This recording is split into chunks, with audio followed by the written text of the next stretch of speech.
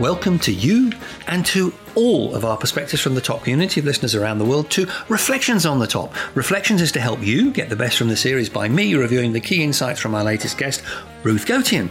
Ruth is Chief Learning Officer and Assistant Professor of Education in Anesthesiology and former Executive Director of the Mentoring Academy at Weill Cornell Medicine. Ruth started her career in university residency management at NY State and Cornell and, after a brief period in international banking, moved into academic medical administration, leading the transformation of learning and development for thousands of students over 26 years at Weill Cornell. During this period, Ruth gained her PhD in education at Columbia and focused in on finding out what made people high-performing and successful to help others achieve the same. Now, Ruth has researched the most successful people, including Nobel Prize winners, astronauts, CEOs, and Olympic champions, in order to learn about their habits and practices so that we can optimize our success. She reveals what she found out in our interview and in my reflections here, and in her book, The Success Factor. She regularly publishes in journals such as Nature, Scientific American, Psychology Today, Forbes, and Harvard Business Review. I think what Ruth has achieved over her career shows the capability of mentors to change perspectives, performance, and perhaps indeed change lives. The comment by her mentor that she should be doing something important and not just something interesting galvanized her into focusing in on an area that she had found confusing and frustrating for some time. How can you create an environment where people can be their best through having the right mindset and taking the right actions to succeed? Now, this came out of her work supporting and administrating joint medical diploma and PhD programs, which are some of the most difficult to get on in the world. The problem was she saw that despite the difficulty of getting onto the course and the dedication that people had on it, a significant proportion were leaving. Now, as a result, lots of people were looking at why people were leaving, but Ruth flipped that around to ask, why are people staying? What was the differentiating factor between those who stayed and those who left? Her logic was that if you can identify the factors which lead to people successfully completing the course, then if you could enable more people to do the same, to be really great, then logically you'd have more stay and succeed. So that's why at 43 she decided to focus on this as her big project. Her belief was that it was about the why, which drove and enabled people to succeed where others failed. But that shouldn't surprise you, because if you've listened to all the other interviews on Perspectives from the Top, time and again we keep coming back to this personal why and the power that it has to encourage super performance, to enable super performance. When what the why is has been answered for individuals, teams, and organizations, performance tends to go up significantly. And it was this point that her mentor's comment about doing something important as well as interesting transformed what was Ruth's local study into something that was more wide-ranging and national, if not international. So the journey had started with a dissertation on the success factors of medical students, when she found 4 key factors of success. But after that, the inevitable question Ruth had was whether these factors were also consistent in other people who were successful. That led to her quest to hunt down other high achievers to see if these success factors were indeed common for any field of activity. So Ruth tracked down the best and most successful in their field, irrespective of what that field might be. As I said, Nobel Prize winners, CEOs, top athletes, top people in media and many other areas. But what was driving Ruth was not just to find the answer to an academic question, but to find the answer in how to make people more successful in the real world. And she was seeking an answer to help her be even better herself, as much as it was an exercise to help other people become high achievers. You can hear that passion in her voice. On this, she certainly had found her own why. Now, Ruth mentioned the great phrase about that we have 2 ears and 1 mouth. So if possible, we should spend twice as much time listening as we should do talking. Now, listeners, you and I have probably heard that many, many times before. But how many times do we remember to stick to it when we are interacting with other people? If you think about it honestly, it makes total sense. Proactively listening to other people to enable them to explain to you what they're trying to achieve, to express how they feel, makes them feel psychologically positive and safe. You are demonstrating your interest in them and showing respect to them. And the great thing is, if you do this, they will then reciprocate. So starting the creation of a trust-based relationship, which just makes everything run more smoothly. But it's also fundamental to leadership. We know from different studies that if leaders listen to people, they ask for ideas, it's proven to motivate those people to generate more effort. Just that simple act of listening and asking them to say what they think. So please, try to stick to the twice as much listening as you speak rule, particularly if you're a leader. Now, Ruth has been in leadership roles almost since the start of her career, when she was involved in student housing, then moving into academic administration. But you can see a common thread in everything she did that's really about how you can create an environment where people are able to be their best. And as her career grew, that developed, and that element became more powerful and proactive in her work helping students successfully complete their studies. But through not only what was happening within the teaching context, but also the supporting elements around mentoring, access to study materials, be that libraries or online, and even around the quality of accommodation. We all know from experience that latter, our accommodation environment, which often is not considered in this sort of context, is critical. Our experience, either from our studies or remote working or even just day-to-day living, confirm how important it is to have the right environment for us to be happy, to be content and to grow and develop. And it's so important at both work and at home. Having that right environment linked to Ruth's comments about her short dive into the international world of banking, where she said she certainly had no problem doing the job, it's just that she didn't really like doing the job. She wasn't inspired by it. The job didn't meet her personal why. But that links to, in particular, comments by Marshall Goldsmith and indeed other guests, where they have stressed the importance of being in a role which meets your personal why, where you can not only do the job, but you love the job. Now, 2 points on that. Firstly, many of you out there won't be in jobs where that applies, that you're inspired every day. You may be in a job that you need to keep money coming in, or which is necessary a step in your career. But you should always have in your mind finding that role which meets your personal why as soon as you can. But also, secondly, for leaders listening, if you can create an environment within which your team members can achieve their personal why, can use their skills to their best ability and grow, then you will unleash their full potential for performance, which will benefit them, you, the team, and the wider organization. I would just say to every leader listening, the simple question, do you know what the why is for each of your team? Have you ever sat down to talk to them about what they aspire to in both the short term and long term? Going back to that point about listening, just having that conversation will make such a difference. And if you haven't done it, please put some time in your diary to sit down with each team member and do it. It will make a real difference. However, Ruth did gain from her banking job. Even though she didn't necessarily like it that much, she gained contacts who are still friends. She gained an understanding of a very different type of culture to the one in academia. And we've spoken about before the bottom line focused commercial world where it's often more about me than we. Whereas Ruth said in academia, to make things work, there has to be a significant element of collaboration between people to share ideas and develop them further.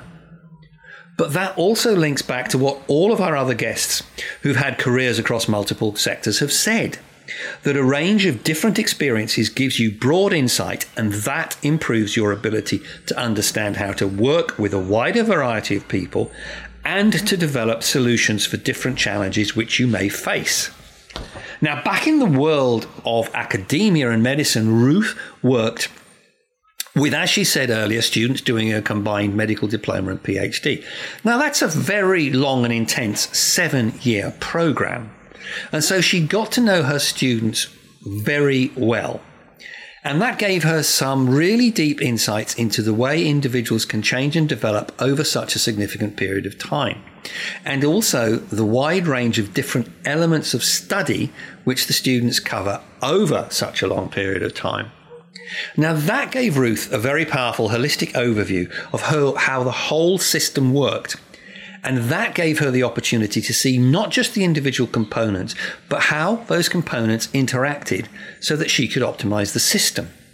Now that's really important because everybody else was just seeing what was happening in their own component, not necessarily having an accurate holistic overview.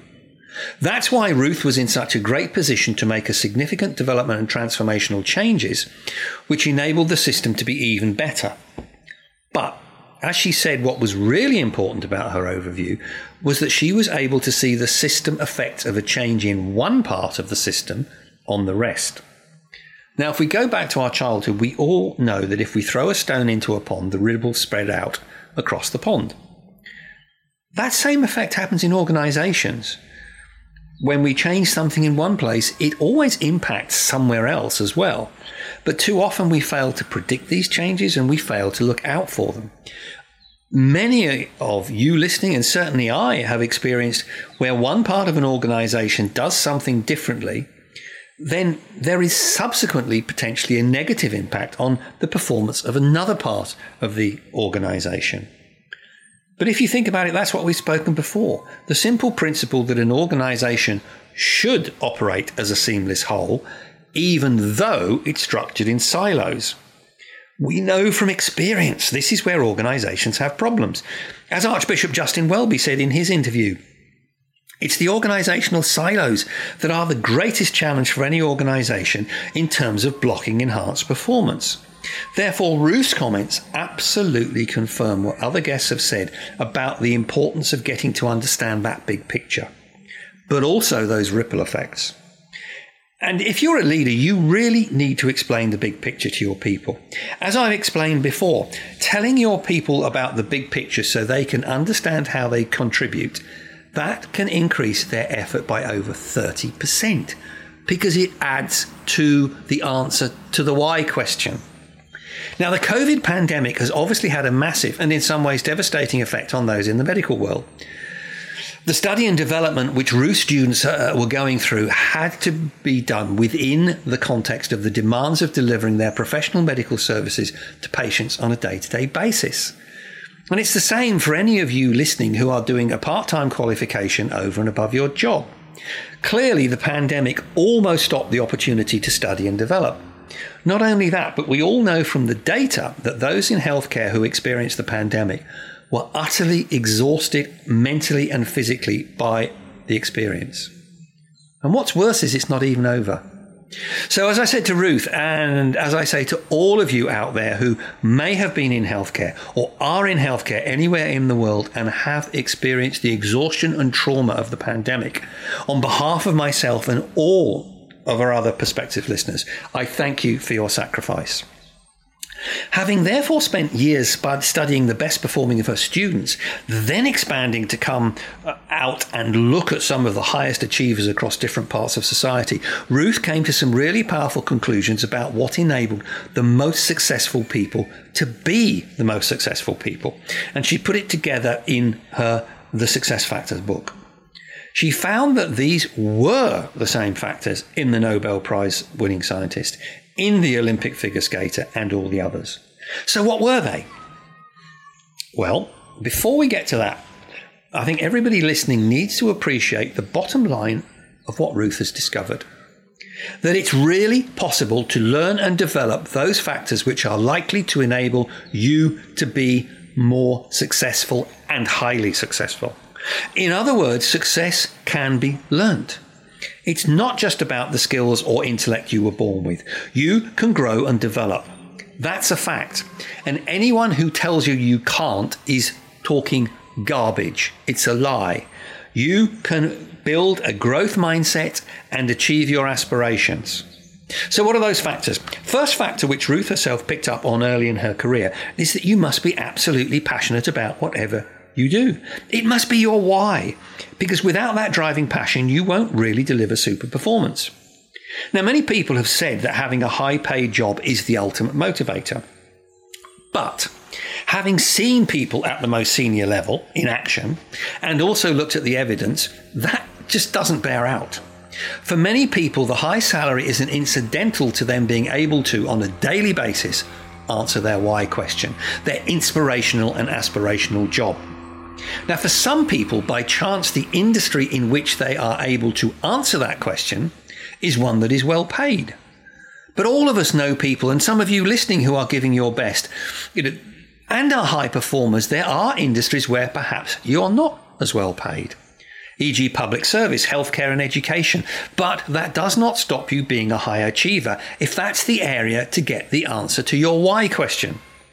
A great example of this is the interview I did with Andy Byford, the Transport Commissioner for London, who's developed mass transit systems in London, in New York with the MTA, in Toronto and in Sydney. That's worth listening to, as he is a public servant whose why is absolutely about delivering public service and doing the best for his people. He could get paid a lot more in a business CEO role, but that's not his why. The second factor is what I describe as an entrepreneurial challenge-beating approach, where you know there must always be a solution to a problem somewhere. That if you keep adapting your thinking, you keep tapping your knowledge and network reservoir, somewhere is that answer. It's that determination to find the solution and succeed, which is the second factor. The third links to the leveraging of your past experience. Now, that's not the same as always doing the same things in the same way as you've done them in the past. That's because the world is changing, and what worked in the past might not work now. It's more about using all of the experiences that you've had, especially if you've proactively broadened them out over time. Looking for and finding that one experience which is a way forward to guide you to where you need to get to go. The final factor which Ruth identified was that super performers are constantly learning. They use informal learning on a regular basis to broaden and deepen their knowledge. Be that through reading, networking, listening to podcasts, having a coach or mentor, or just listening to other people's perspectives and experiences. And it's about being open to that knowledge. In particular, seeking out other diverse insights that are different to your own.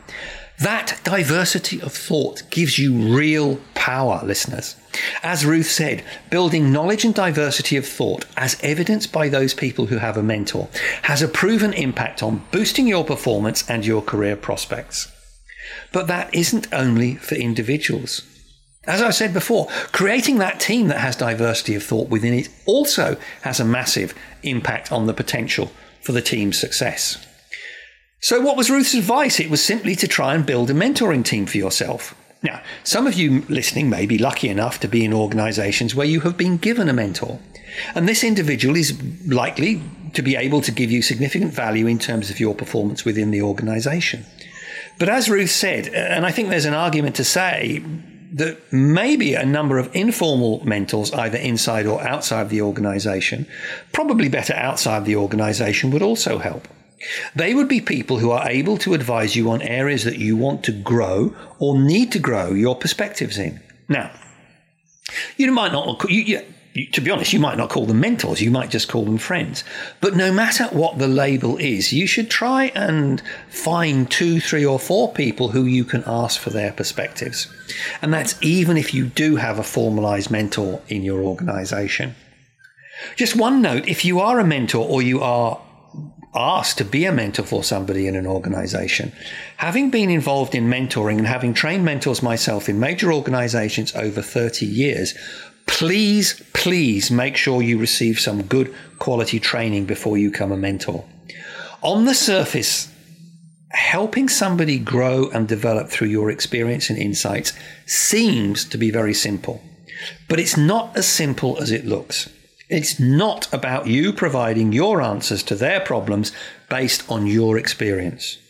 It's about you helping them find their answers based on their experience.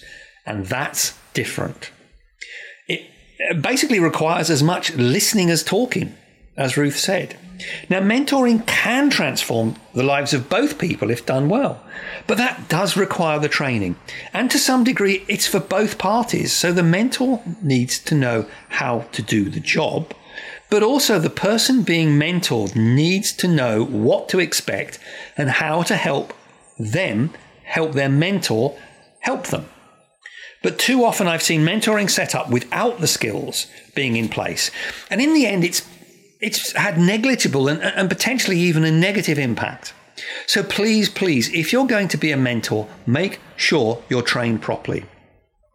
Now, Ruth mentioned that if you go to her website, ruthgotian.com/mentoring team, there is some advice on how to build your mentoring team. And it's definitely worth looking at some of Ruth's insights into this and mentoring in general. So definitely think about these 4 success factors which Ruth listed, and maybe assess yourself against them, or ask someone to assess you against them by seeking feedback. But the power lies in thinking about them and how you can enhance your ability to develop these in the future. So just a quick reminder. Factor 1, you need to be truly passionate about your job. So you need to be in a job where you are passionate. Try to find one if you aren't in one now. Factor 2, you need to overcome challenges. And if the things you normally try don't work, you have to keep thinking and developing ideas till you find one that does. Factor 3, you need to use your reservoir of career insights to the maximum possible value, constantly going back into them to ask yourself, what can I learn from my experience that will make me more effective in the future? Factor 4, finally, how can I constantly learn and develop to broaden my perspective so that challenges, when they do arise, I have more of a reservoir of knowledge and experience to beat them, to enable myself to grow and to be more effective faster. What is my best method to achieve this, or combination of informal learning channels? And finally, how can I find my mentors? Or equally, how can I help other people by being a good mentor? Because the evidence is that the mentors get just as much as out of these relationships as the people that they're mentoring. Everything that Ruth said in her interview really goes back to the fundamental points that have come out from all of our guests. That if we are passionate about what we do, if we work in collaboration with others, if we show interest in them and listen and try to understand what they want to achieve, they will help us achieve what we want to achieve. We go back to what you've heard me say so often, that if we can build a we not me culture, if we can build an environment at work where people are happy and giving their best, we will benefit, others will benefit, our organizations will benefit, our families will also benefit from the positive feedback we have at work when we get home, and our wider societies will benefit. So maybe it's time now that you started to assess your success factors. And if you want to learn more, get a copy of Ruth's book. As with previous guests and now Ruth, I hope you're now seeing this really powerful pattern of simple actions you can take to be more successful. Share these interviews with colleagues who would benefit so they can grow and develop with you. That's really important. Just your action of sharing these podcasts to help one of your colleagues develop is such a sign that you are genuinely interested in and care about them, that they will reciprocate. And I'll certainly be using these powerful points in my speaking and masterclasses in the future. So please contact me and connect on LinkedIn if you like. Don't forget to sign up to Perspectives from the Top. So that's it for now. From me, it's onwards and upwards until our next episode.